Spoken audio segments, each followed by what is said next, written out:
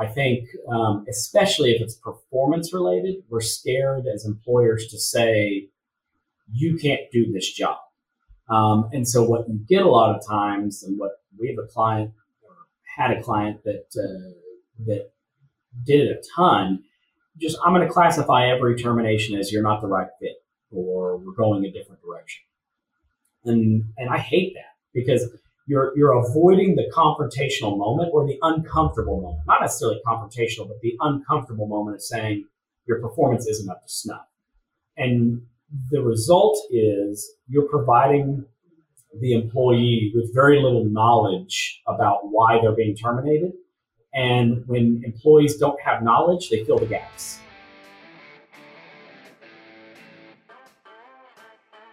Good morning, HR. I'm Mike Coffey, and this is the podcast where I talk to business leaders about bringing people together to create value for shareholders, customers, and the community. Please follow, rate, and review Good Morning HR on Apple Podcasts, Stitcher, Spotify, or wherever you get your podcasts. You can also find us on Facebook, Instagram, YouTube, or at goodmorninghr.com. If there's one thing that almost all employees and all managers agree on, it's that performance management sucks. In many organizations, the lack of mutually understood expectations, inconsistent feedback, performance management and performance improvement plans, and the dreaded annual performance review often hinder rather than facilitate individual success in the workplace. Beyond that, poor performance management is often at the root of claims of harassment, bias, and even employment litigation. My guest today is Dustin Pascal. Dustin's a partner in Simon Pascal, a boutique law firm in Frisco. He's also president of Dallas HR and a leader with me in Texas SHRM. Welcome to Good Morning HR, Dustin. Thanks, Mike. Thanks for having me. So let's start by defining terms. What is performance management? And is it even something that we can really manage, or are we just taking the wrong approach by even trying to manage it? Yeah, I mean, I think it's something that employers can do. I mean, performance management is definitely, when you drill down to it, at least in my mind, is the day-to-day figuring out if employees are completing the essential functions of their job in a way that jibes with how you want them to do it. Are they doing a good job? Are they doing a bad job? I think it's something that everybody does differently, and something that some people do ongoing and some that just do it once a year. But it's monitoring the performance of your employees and kind of ensuring that it maintains throughout. So how does just poor performance management lead to legal problems for employers? Yeah, in a multitude of ways. One of them is, it's funny, I talk about it. I think oftentimes one of the biggest ones that seems backwards is the idea of being too nice. I think humans necessarily avoid confrontation. And so when they're evaluating their employees' performance, they tend to upsell the positive and kind of minimize the negative so that they can deliver that message without the confrontation moment.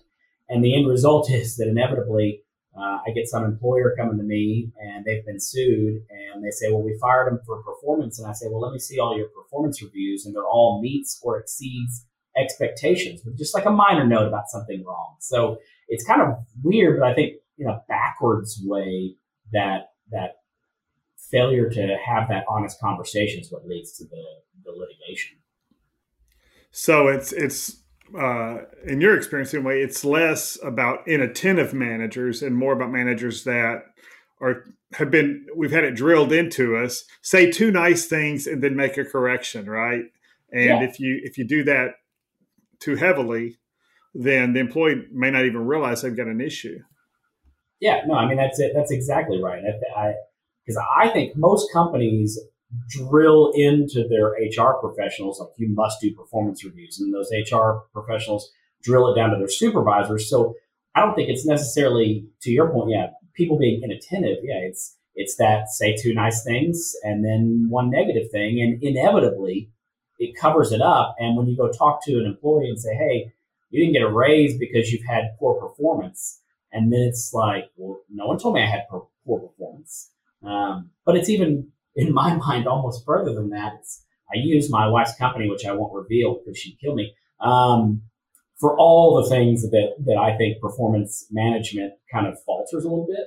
And it's funny because they'll do their performance reviews, and then the managers will say, well, we can't give so-and-so that 3. They're gonna complain. We need to up them to a 4. Or the person does complain and they up them to a 4. And they do it again to try to avoid that confrontation or to even out some sort of bell curve or something like that. And now they're evaluating people's performance as higher than it truly is. So, yeah, that's, and it's not often that we hear employees complaining that our managers are too nice. But in practice, that's kind of the root of the problem then. So if an employee's performance isn't up to snuff, when do we address that? Do we just make a note in the file and address it next June when their annual performance review comes around? I think too many do that. It's either, oh, we're going to do it annually, or, hey, we're a good company. We do it, at 6 months and then annually. And I'm like, okay, but it's still, if you're not doing it until June or July and they had some issue in January, now we got a problem because they don't know it and you're going to hold it against them. It's going to go through. So, I think it needs to be a regular thing, and it doesn't have to be formal, but some sort of regular and ongoing, whatever you want to call it. Management by walking around was a hot concept for a while, or whatever you want to call it, but it's got to be some sort of ongoing speaking to someone about their performance. And in my world, not to try to blend, but I tell employers I hate verbal warnings as a form of discipline. And so I'm like, get rid of verbal warnings, but instead replace it with verbal coaching, kind of that ongoing performance management that's verbal, so that you can kind of monitor them and then throw in maybe a 6-month review and an annual review. And you can kind of document in those, hey, here's the verbal coaching that you and I have been having throughout this 6-month period or this year period. Use the verbal for that instead of discipline.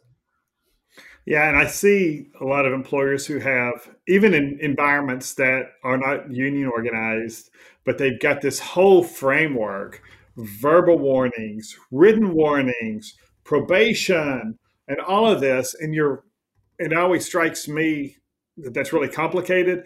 And the bottom line is that means we've got an employee who for 3, 4, 6 months isn't doing what we need them to do and isn't delivering what at the level we needed them to deliver. And then by the time you get to the end of that process, everybody's so frustrated, everybody's so angry with each other, and managers, suddenly the next time this employee walks in 5 minutes late, they're ready to get rid of them, but we've still not addressed really the ultimate, hey, you've got to fix this or you're going to lose your job.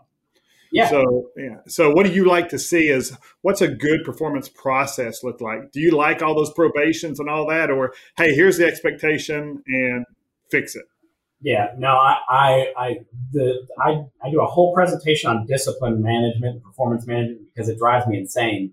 The verbal warnings in particular kill me. And I love when HR professionals have a form that there's a box available on the form for verbal warning, and they check it and then write stuff. That's not a verbal warning. That's a written just wrote warning. That down. Yeah. And if you have a true verbal warning, in my mind, it is a complete waste of time because the employee probably didn't see it the same way you did. You thought you were disciplining them. They thought y'all were just having a chat. Or you move on to a new company as an HR professional, and are you going to sit down with the new incoming HR person and say, hey, here's all the people that have verbal warnings so that you can be aware of them? No. And so each employee gets a restart, essentially, when a new HR professional comes in.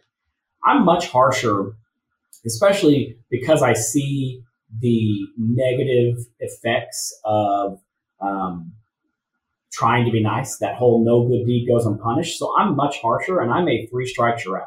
And it doesn't have to be an official process, like written warning, suspension, termination. But in my mind, if an employee can't get it right after 3 times of some sort of discipline or something, they're never going to. And so I prefer that ongoing verbal coaching in terms of more performance related to the actual performance of their duties. Like, hey, you're not getting this task, and let me help you through that. And then when it comes to discipline, yeah, I'm 1, 2, 3, and you're out. But you got to be willing to diverge from that. Too many times I get a call from an HR professional or a client that says, hey, they've done this, and I think that's pretty extreme, but we're only on number 1. I'm like, no, fire them. Like, you're not helping your cause. So ongoing verbal talking and coaching with performance, and then the 3 strikes you're out on discipline. But in my mind, you have to also separate those 2 pieces. In my mind, while discipline can be an aspect of performance management, discipline and performance improvement are 2 vastly different things. Yeah. So by performance improvement, you're talking, this is how you do your job. This is what we need you to execute. This is what it looks like. This is what our quality standards are. This is how we talk to our customers, whatever those things are. And we can coach and incentivize people to do that stuff. But just not being a bull in the office, or being to work on time, or being available when you're supposed to be available, those kind of just raw behavioral traits, those are what you're talking about as discipline. We're not going to discipline somebody into a better work product, right? We're just going to say, hey, either you get it or you don't. We're going to give you every chance as an employer to be successful. We're going to give you whatever tools might be reasonable.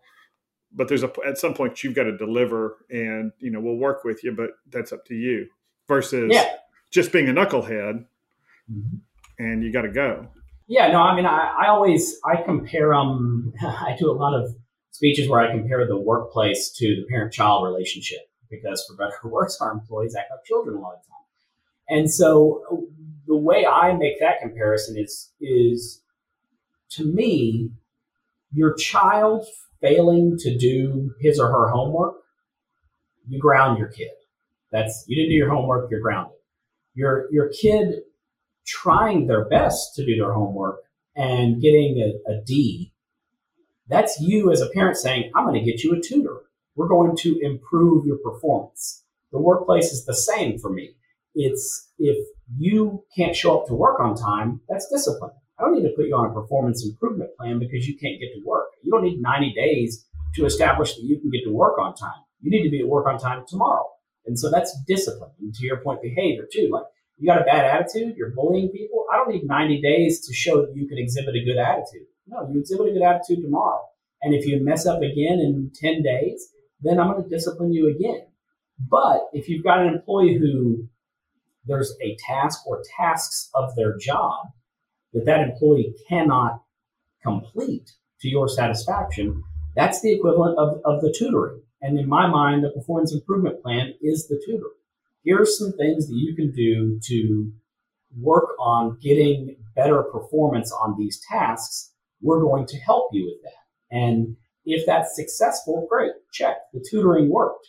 If it didn't, because I get a lot of questions sometimes from people like, oh, well, that means if I can't discipline based on a performance improvement plan. Well, sure you can. If you give them the performance improvement plan and they can't get it, then you're going to terminate them, which is a form of discipline. It's not a termination because of behavior. It's a termination because, hey, maybe I made a bad hire. You just can't perform the functions of this job despite me helping you.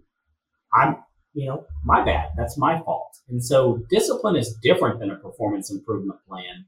And if you misuse the performance improvement plan, I think it just creates a cycle of worthlessness, because employees think you're just using that performance improvement plan as a CYA to cover yourself so you can fire me without getting sued. We've done a really good job over 22 years of doing it the hard way, of figuring out exactly how to hire the kind of people we need for our analyst role, which is the majority of the roles in our company. And if we get somebody who can't do the job, we know pretty quickly. We know within 4 to 6 weeks, they're not going to get this. And we always look at that. That's a bad on us. That's our error, and And in those cases, as we term the person, it's no surprise to them either, because they're getting constant feedback on how to improve, and it's just not working. Usually, if it, it's so rare for us, but when it happens, they're usually quitting before we're at the point of giving up on them, because it's so frustrating. And none of us want to have a job, go to, try to do a job all day and know that we're not going to be successful at it. So if that constant feedback's there, then hopefully they'll exit out themselves. But we view that as an error on our part, not the applicant's deficiency. No, I think that's absolutely right. You've got to be able to say, hey, we just didn't make that hire right, and I think it also eases with that termination moment to explain to the person, I don't think you're stupid. I just didn't. I didn't put two and two together. I didn't do a good job of kind of comparing your resume, your skill set, your abilities to what I needed in this job. And that's on me. That's not on you. But it's not working out. We got to move on. And let's take a quick break. Good Morning HR is brought to you by Imperative, premium background checks with fast and friendly service. If you're an HRCI or SHRM certified professional, this episode of Good Morning HR has been pre-approved for 1/2 hour of recertification credit. To obtain the recertification information, visit goodmorninghr.com and click on Recert Credits. Then select episode 18 and enter the keyword Dustin. That's DUSTIN. On December 2nd, I'll be hosting a webinar entitled 7 Steps to Making Bulletproof Hiring Decisions. This free webinar is approved for 1 professional development credit for SHRM certified professionals and 1 hour of general recertification credit for HRCI certified professionals. You can register for this free webinar at imperativeinfo.com. And if you're listening to this podcast after December 2nd, you can still watch the recorded webinar on our website for credit for free. And now back to my conversation with Dustin Pascal. So let's talk about that. We got a new employee. It sounds like performance management really starts with selecting that employee and then orienting. Talk about some of that. How would you suggest that from the moment we make that offer, we prepare that employee to be successful? Yeah, I mean, I think you immediately have to kind of set the expectations that somebody is going to be gauging your performance on a regular basis. I think too many employees start, and even if a company has a probationary period, they have a 90-day probationary period, the employee kind of has this belief, oh, well, I'm not going to be judged until day 90. And so I have 90 days to kind of get myself together. And the problem is, okay, well, what if you're awful after 30 days? And then the amount of times I've had an employer reach out to me and say, they're on a 90-day probation, but they're terrible. They're not getting anything right. I don't want to keep them for another 60 days. Can I get rid of them? Legally, sure. Unless you've used some bad language to contract yourself into a 90-day guaranteed period of employment, yeah, you can get rid of them. But just because you can legally do it doesn't mean they're not going to reach out and try to sue you or make a claim. And so you're better off if just from the get-go you explain to the employee, hey, either me or your supervisor or someone is probably going to be doing weekly check-ins with you. They don't have to be long, but maybe 5-10 minutes of just, hey, I've been kind of watching your performance and you're doing great. Do you have any questions for me? Is there anything you're not getting? Or alternatively, hey, over the last week, you have not really been hitting the mark on this one area. And, before we get to that 90-day formal probationary review, let's see if we can fix that, because I'd rather fix it now and not be in a problem then.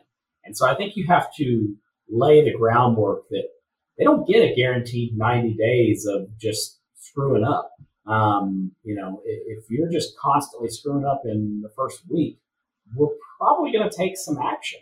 The 90 days is just meant to kind of give you a guideline, but it's also why I hate the 90-day probationary period. I hate all probationary periods. Why do we need a probationary period?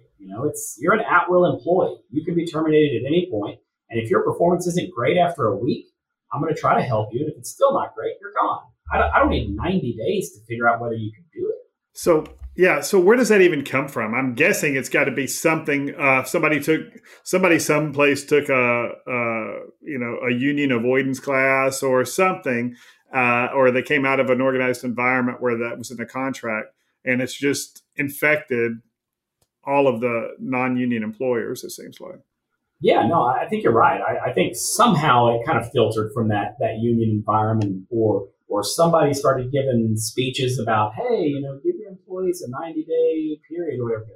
Somewhere along the way, a 90-day probationary period became a thing. And I'll tell you, every employer I get that gives me, hey, will you revise my handbook? One of the first things I rip out of their handbook is the 90-day probationary period, because it's worthless, but also the amount of employers I know that don't abide by it. They say we have a 90-day probationary period, and after 90 days, they do nothing. They just keep on going, and they do no formal 90-day review process. And so it's just a policy you're not following, but it's completely ridiculous in my mind. Is there any danger if it's in a handbook of it becoming a contract or a promise from the employer? No, I'm not. I'm never worried about it being in the handbook and being a contract, because most people are going to have in their employee handbook, this handbook is not a contract, blah, blah, blah. What concerns me, though, is when people put it in an offer letter. Sometimes the way it's worded in an offer letter gives the impression that it is a guaranteed 90-day period of employment, which is why when I soften that, then when you look at it, it seems just ridiculous, because when I fix the language, it's usually, hey, you're in a 90-day probationary period, but you can be terminated at any point. And the employee goes, well, then what's probationary about it? And I'm like, exactly. It's me gauging your performance, but as an employer, shouldn't you be gauging their performance every day for their entire employment? So I don't ever worry about the handbook. It's the offer letters that give me concern. Okay, so pay attention to offer letters. So we get employees in and we orient them.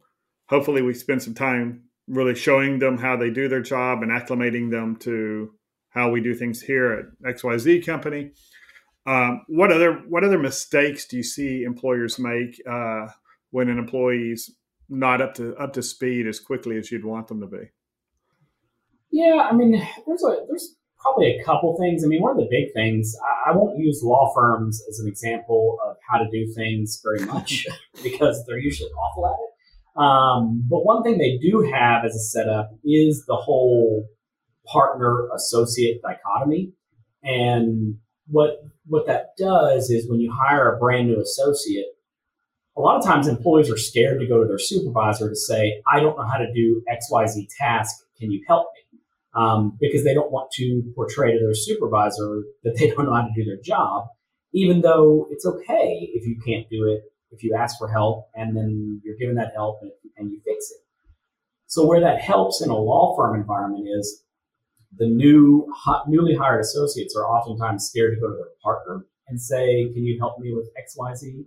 But they'll go to another associate that's been there for a year or two and say, hey, the partner gave me such and such task, and I don't know how to do that. Can you help me? And the associate, unless they're just cutthroat, is generally going to say, sure, here's how you do that, or here's a form that helps with that. And then the new associate is able to do something, produce it to the partner, and the partner can say, okay, we didn't get it exactly the way I wanted it, but you mostly got it. Here's how we can fine tune that. So there's that mentor-mentee relationship almost. And I think a lot of companies don't necessarily provide that. And not every company is going to have coworkers at the same level doing the same task, such that you can go to them and say, hey, how do you do this? But I think you either got to create that and say, hey, here's who's some coworkers you can go to, or be a true open door supervisor in the sense that you can say, hey, it's okay if you come to me and don't know how to do something. I'll help you figure that out. Now, once I've done that, don't come to me and say, I don't know how to do this, because you should now. I've shown you. But the first time, sure, because every company, whether you have the skill set or not, every company is going to have a different way of doing things and a different operational mindset. So I think companies have to do a better job at having an open door policy and not just, oh, I wrote it in my handbook that I have an open door policy. You can come talk to me. And I think that takes training supervisors because you as HR or you as the company owner may have that. But if you're not telling your supervisors how to do that, then it's not filtering down. So let's say we get to that point where this person just is not, their performance is not going to get them where we need them to be.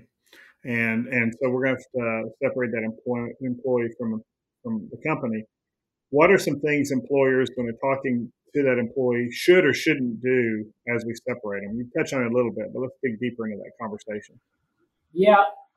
One of the big ones, again, for me, is being too nice. I think, especially if it's performance related, we're scared as employers to say, you can't do this job. And so what you get a lot of times, and what we have a client or had a client that did it a ton, just I'm going to classify every termination as you're not the right fit or we're going a different direction. And I hate that because you're avoiding the confrontational moment or the uncomfortable moment, not necessarily confrontational, but the uncomfortable moment of saying your performance isn't up to snuff. And the result is you're providing the employee with very little knowledge about why they're being terminated.